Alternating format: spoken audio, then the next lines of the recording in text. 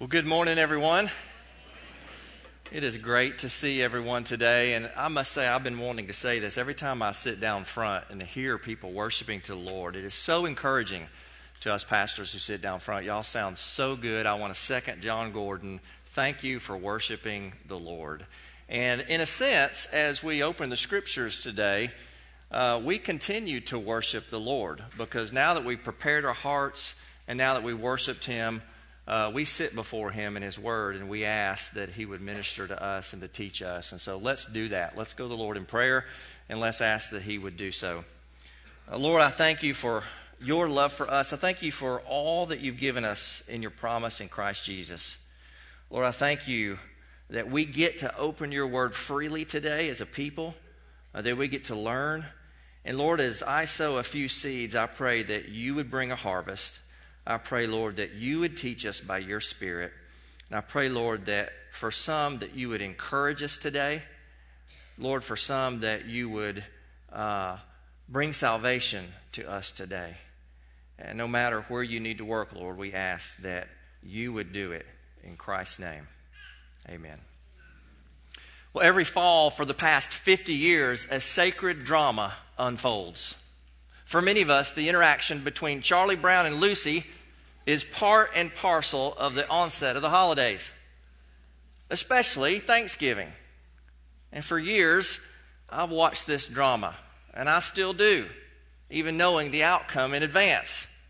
I've laughed at Charlie Brown's failures, and sometimes I've identified with them. Hey, Charlie Brown, I've got a football. How about practicing a few place kicks? I'll hold the ball, and you come running and kick it. Oh, brother. I don't mind your dishonesty half as much as I mind your opinion of me. Oh, come on, Charlie Brown. No. I'll hold it steady. No. Please? You just want me to come running up to kick that ball so you can pull it away and see me land flat on my back and kill myself. This time you can trust me. See? Here's a signed document testifying that I promise not to pull it away. It is signed. It's a signed document. I guess if you have a signed document in your possession, you can't go wrong. This year, I'm really going to kick that football.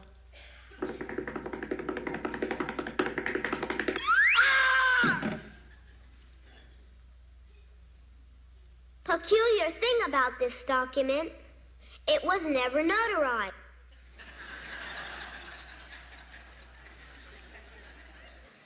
Well, when asked why Charles Schulz never let Charlie Brown kick the football, he famously replied, "You can't create humor out of happiness." But these days, for me, when I watch Charlie Brown and Lucy, it's the relational interaction and the sly manipulation that creates the interest for me. Over the years, Lucy has incessantly been able to convince Charlie Brown to line up once again for failure.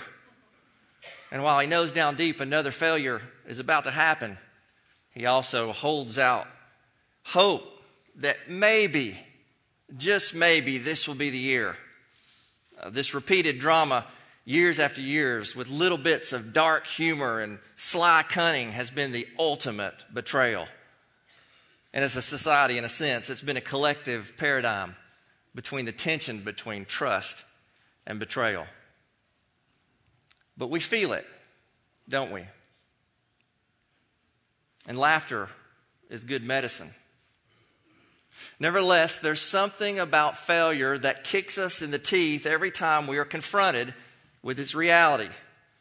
It's not just about missing the football, but it's about having the football pulled out from under us. It's the injustice of life or the betrayal of a friend. It's the belief that we've dotted our I's and crossed our T's only to find out that we didn't have the document notarized. It's the hope that maybe this will be my year.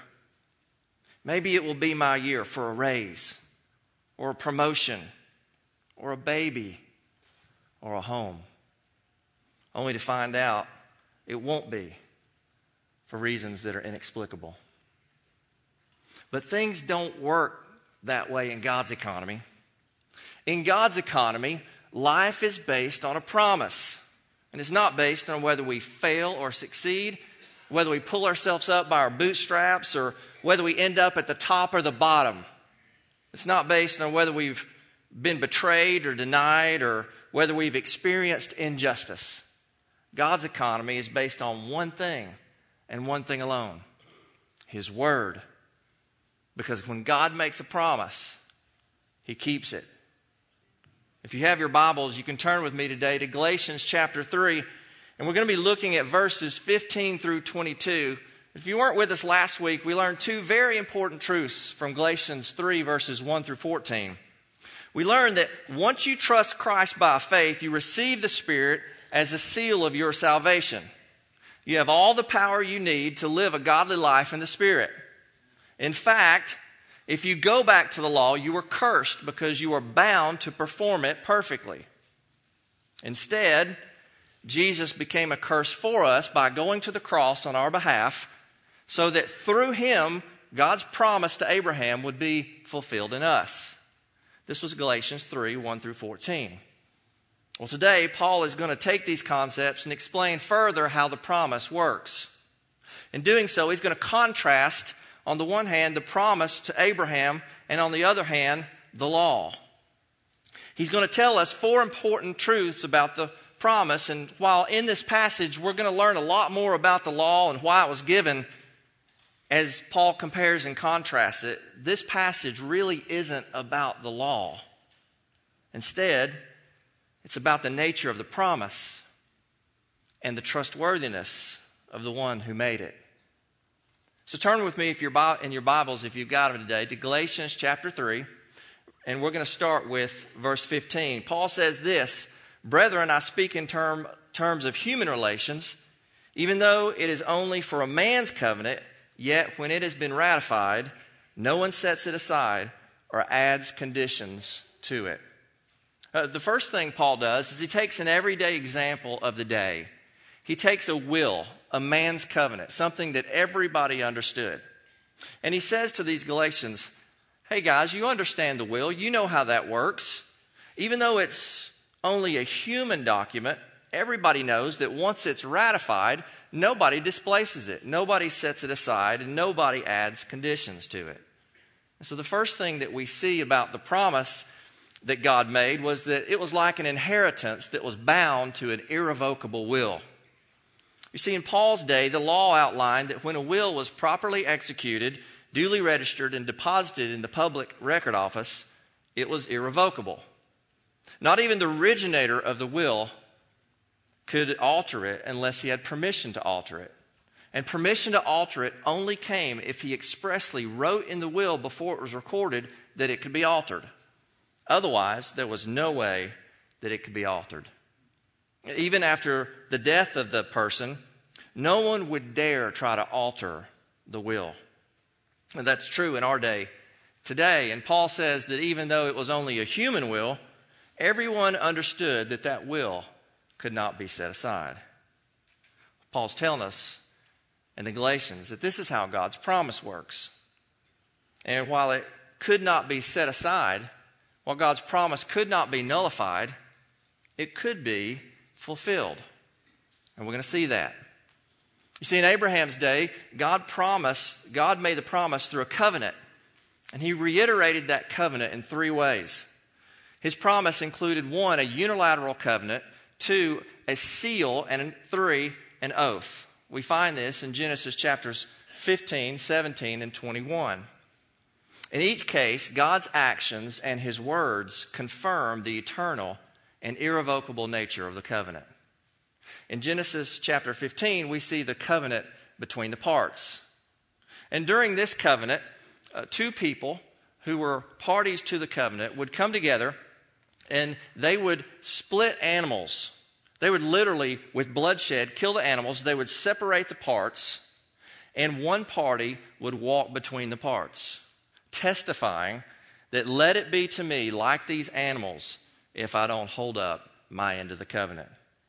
In the same way, the second party would come and he would walk between the parts, testifying once again, let it be to me as these animals and with this bloodshed if I don't hold up my end of the covenant. And so what does God do? He uses a process that Abraham is very familiar with during his day. And he asks Abraham to take some animals and to split them and to pull them apart as if Abraham is going to walk through the covenant and make a covenant with God. But when this covenant was made, God put Abram in a deep sleep. And he told Abram what was going to happen to the people, how they were going to be in bondage for 400 years, and later how God was going to bring them out with great power, and they were going to carry out great possessions. And he said, this is going to be from your seed, Abraham. And as he did this, God passed through the parts by expressing himself as a pot and a flaming torch.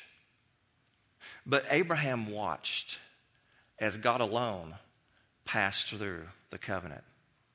God didn't require Abraham to pass through the covenant because this covenant signified that God was the guarantor of the covenant, that it was his word that brought this covenant to fruition and that it cannot fail. This was not a mutual agreement on equal terms between two parties of equal power. Instead, it was a divine promise that was assured. Secondly, we see that God gave Abraham the seal of circumcision in Genesis 17. In this seal, Abraham was to circumcise every male 8 days old as the seal of the covenant that God had already given him in Genesis 15. God said this to Abraham, I will establish my covenant between me and you and your seed after you throughout your generations for an everlasting covenant to be God to you and to your seed after you. And so, once again, God confirms the covenant with Abraham, and God ratifies the covenant and says there will be a seal on this covenant, and it will be eternal.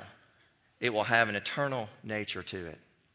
Well, finally, when Abraham takes Isaac, his son, through obedience to the Lord, up Mount Moriah to offer him as a sacrifice from Genesis 22, when Abraham offered Isaac as the seed, as a sacrifice to God, the angel of the Lord, he stopped Abraham and he provided a ram. And Abraham got the ram, took his son off the altar, unbound him, and sacrificed the ram to God. And he named the place, God Will Provide. But after all this happened, the angel of the Lord appeared once again to Abraham, and he stopped Abraham after he had provided the ram, and the angel called out and said, by myself I have sworn, declares the Lord, because you have done this thing and have not withheld your son, your only son, indeed I will greatly bless you, and I will greatly multiply your seed as the stars of the heavens and the sand on the seashore, and your seed shall possess the gate of their enemies, and in your seed all the nations of the earth shall be blessed, because you have obeyed my voice. And so the promise made was guaranteed by God. It was sealed in the flesh, and it was sworn to by an angel of the Lord. Recently, Melody and I lost one of our beloved dogs, Chester. We love Chester, and I know that if you've had a dog that you've loved, that when he passes on, it can be a very difficult thing. And so while there was no other dog in our lives like Chester, we decided to go ahead and get another dog like Chester. We decided to get us another cockapoo. And so we did some research, and we found a breeder in Wisconsin. Now, I've never obtained a dog by the mail before, but this dog was 6 months old already. He had all his vaccines. He was almost potty trained. In addition, you guessed it, he was a steal of a deal.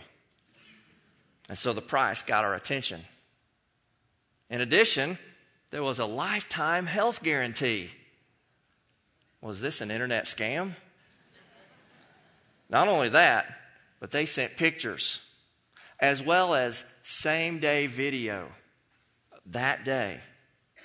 Were we about to get taken? Or maybe we felt it for a moment. But we went ahead with the transaction, and I went to pick up Georgie at midnight at the San Antonio airport off of American Airlines at the cargo bay.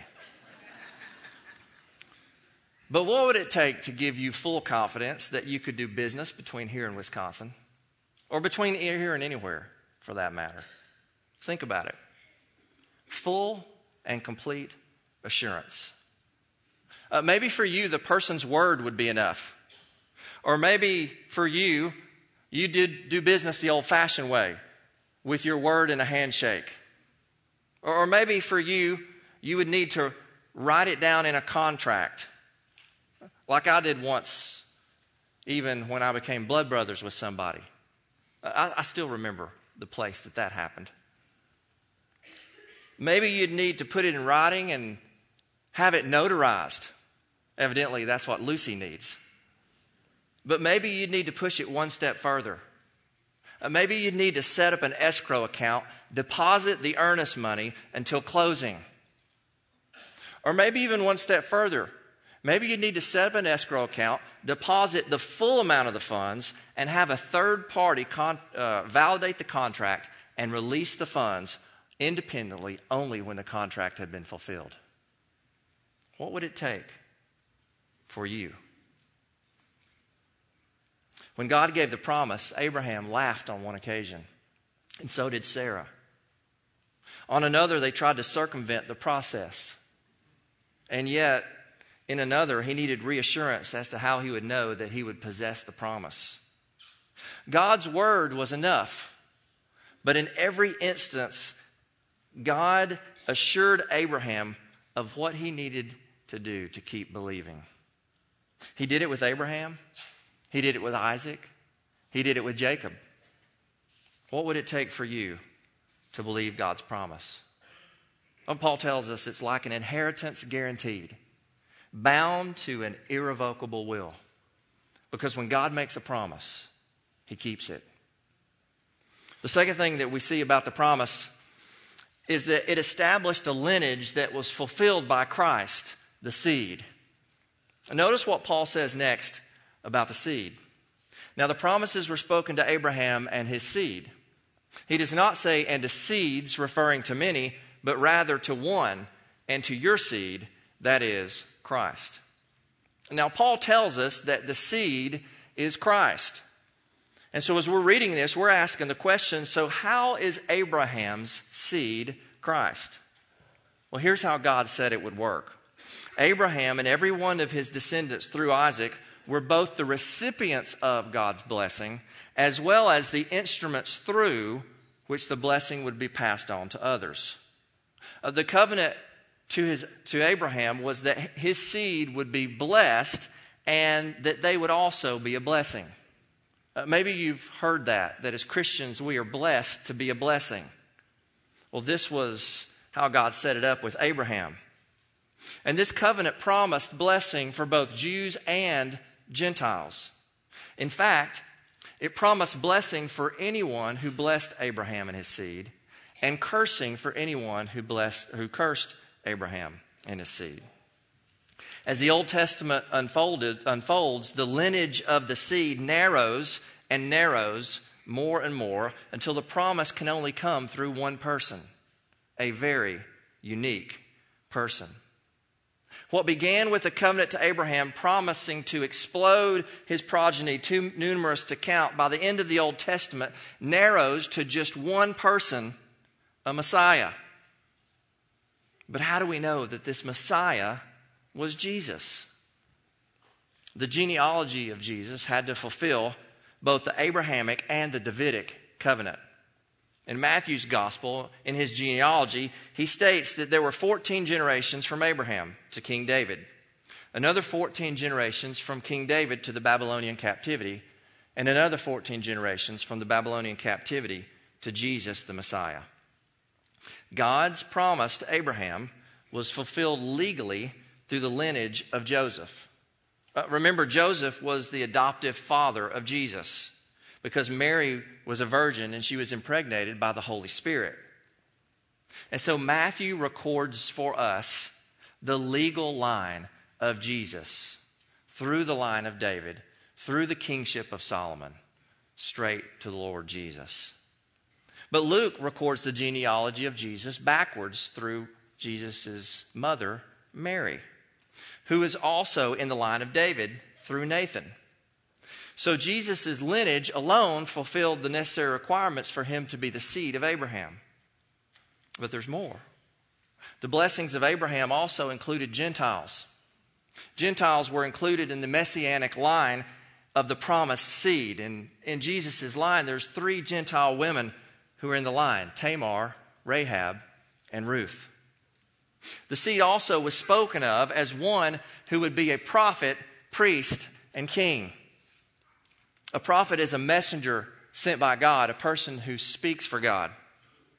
Jesus came to be a prophet to his people, and even Jesus claimed to be a prophet in Luke 4 and in Matthew 21. And John 1:18 tells us that Jesus has explained God. A priest is a mediator between God and man. He offers sacrifice to God on behalf of all. And once a year, on the Day of Atonement, the Jewish high priest would go into the Holy of Holies and he would offer sacrifice to God to cover his sins and the sins of the people. Jesus' priesthood was typified way back when Abraham met Melchizedek. It was a superior priesthood that we learn about in the book of Hebrews because Jesus himself offered himself up on the cross as a sacrifice to God on our behalf. Jesus entered the Holy of Holies once for all into the sanctuary, not with the blood of bulls and goats, but with his own blood, the book of Hebrews tells us. Jesus' priesthood continues today. Timothy tells us that there is one God, or one mediator between God and men, the man, Jesus Christ. A king has supreme authority over a territory.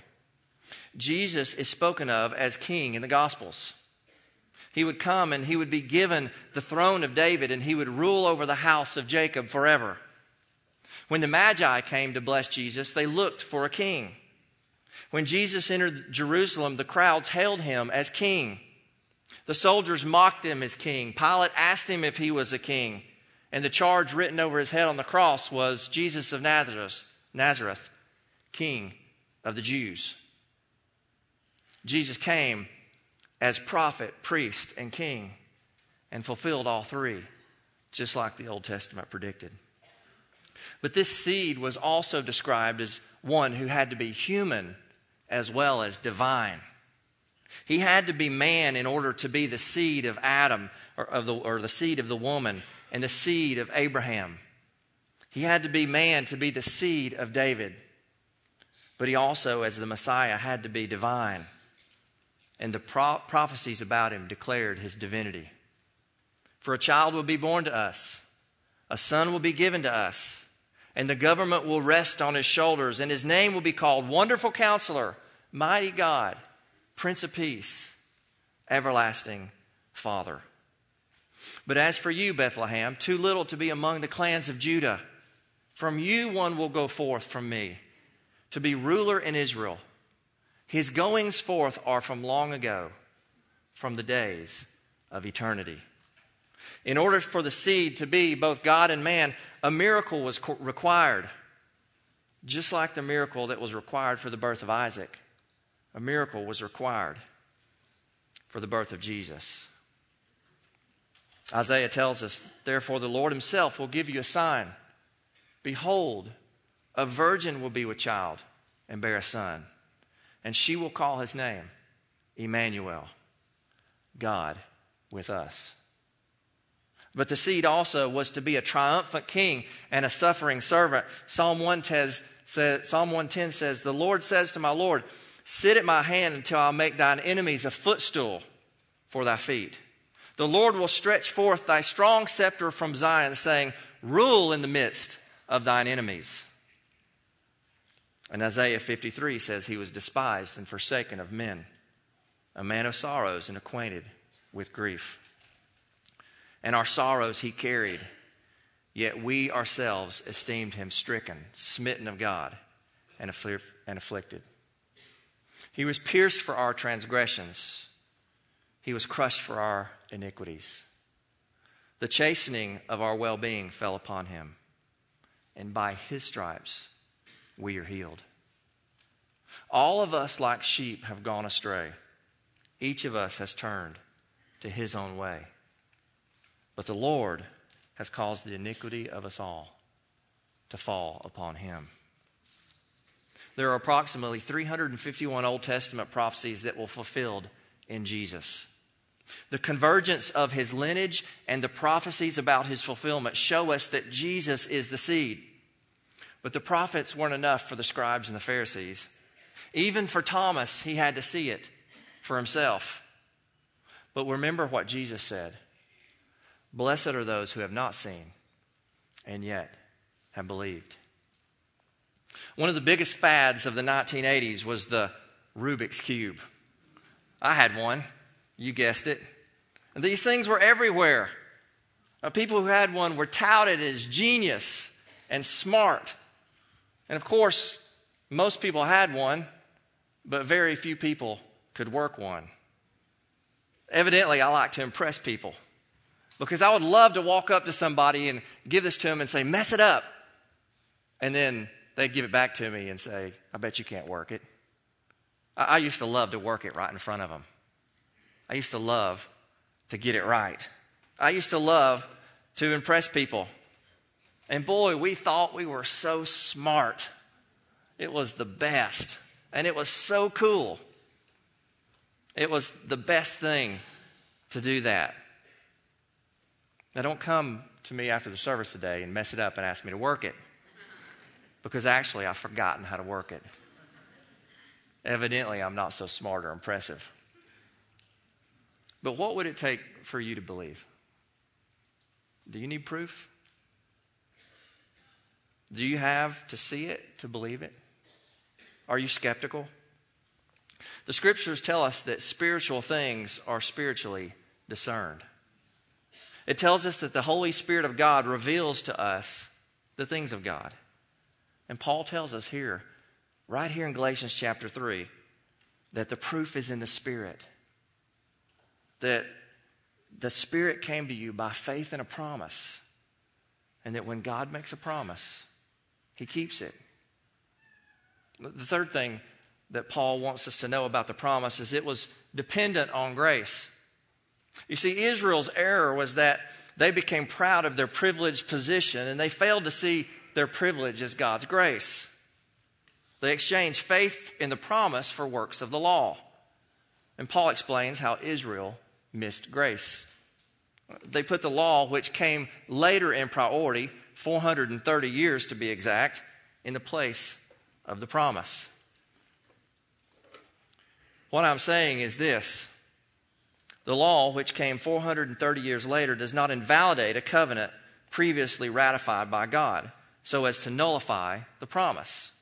For if the inheritance is based on the law, it is no longer based on a promise. But God has graciously given it to Abraham by means of a promise. The Greek word here in this passage for granted is the word charizomai, or it's from the word charizomai, whose cognate is charis. It's the word from which we get grace. And it means to show favor. It means to show unmerited favor or to graciously give. And some of our translations say, but God has granted it to Abraham by means of a promise. And that's true because charisma means to grant. But this doesn't do the Greek justice here. Because in our English language, to grant simply means to confer or to give, award, or bestow. And while God did grant the promise, Paul's point here is that he did it because of grace. He did it through grace. And he uses this word because he wants us to know that his whole point for why the law cannot justify is because justification is based on a promise that comes by grace through faith. Well, the last thing Paul tells us about the promise is that it is revealed by faith. In so doing, he explains why the law was given in the first place when he says, "Why the law then? It was added because of transgressions, having been ordained through angels by the agency of a mediator, until the seed would come, whom the promise to whom the promise had been made. Now, a mediator is not for one party only, whereas God is only one. Is the law then contrary to the promises of God? May it never be, Paul says.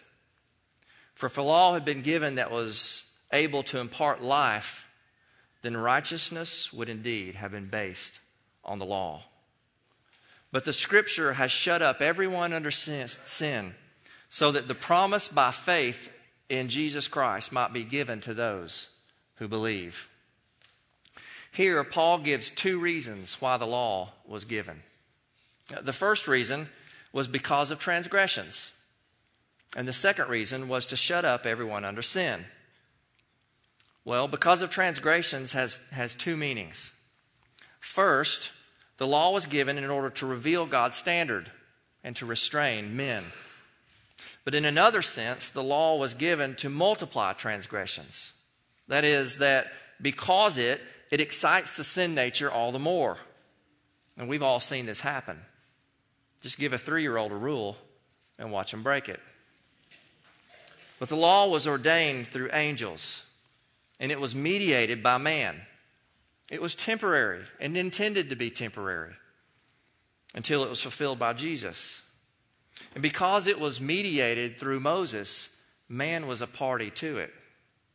But the promise, on the other hand, the promise was a unilateral promise with God alone as the guarantor. So the law, while never being opposed to the promise, was never intended to impart life. It couldn't. So the law shuts up everyone under sin because it shows that no one has a righteous claim on God based on works. Every one of us is found to be a sinner under the law. For there is none righteous, no, not one. And for all have sinned and fall short of the glory of God. And so the law was always provisional, and it could never bring about the righteousness that God required for salvation. Remember what Jesus said. For I say to you that unless your righteousness surpasses that of the scribes and the Pharisees, you cannot enter the kingdom of heaven. And even the greatest doers of the law, the scribes and the Pharisees, fell short of the kingdom of heaven without faith. But in Christ, faith righteousness surpasses that of the scribes and the Pharisees, because God, through the promise, has given us not a better righteousness of our own, but instead He has given us His righteousness through Jesus Christ. He made Him who knew no sin to be sin on our behalf, so that in Him we might become the righteousness of God. But notice one last thing Paul says here in verse 22. He says that the whole reason Scripture has shut up everyone under sin is so that the promise by faith in Jesus Christ might be given to all who believe. The promise is not given to all. It is available to all. But it is given to those who believe. One thing's for sure. God is not arbitrary. He won't put the football in front of you and then yank it out from under you. God doesn't rejoice in our failures, but instead He died for them. For me and for you. But what is God's promise for us today? For Abraham, the promise he believed was that God would bless him and that He would give him a son through whom the seed would be blessed, and that his descendants would be as numerous as the stars in the sky and the sand on the seashore.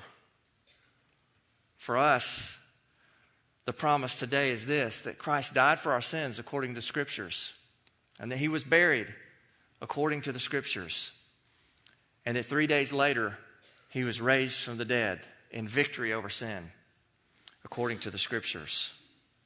It's a promise that is wrapped up in what Jesus did for us, that we receive by grace through faith. It's a promise that fulfills the promise to Abraham, because everyone who exercises faith in God's promises has the blessings of Abraham. While many people know about the promise, not everyone believes the promise. But the promise is available today. Believe today. Believe today.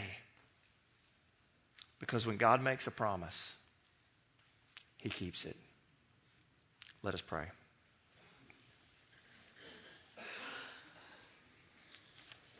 Lord, I thank you that when you make a promise, you keep it. I thank you that you're not arbitrary and you're not like one who would betray us. But instead, your word says that because you are God, it is impossible for you to lie. And so, Lord, for those who have received your promises because they've believed, let us be encouraged today. Let's be encouraged because we can continue to bank on your promise. It's like that irrevocable will that nobody can change. And Lord, for anyone here who hasn't believed, I pray that today would be the day that they believe your promise.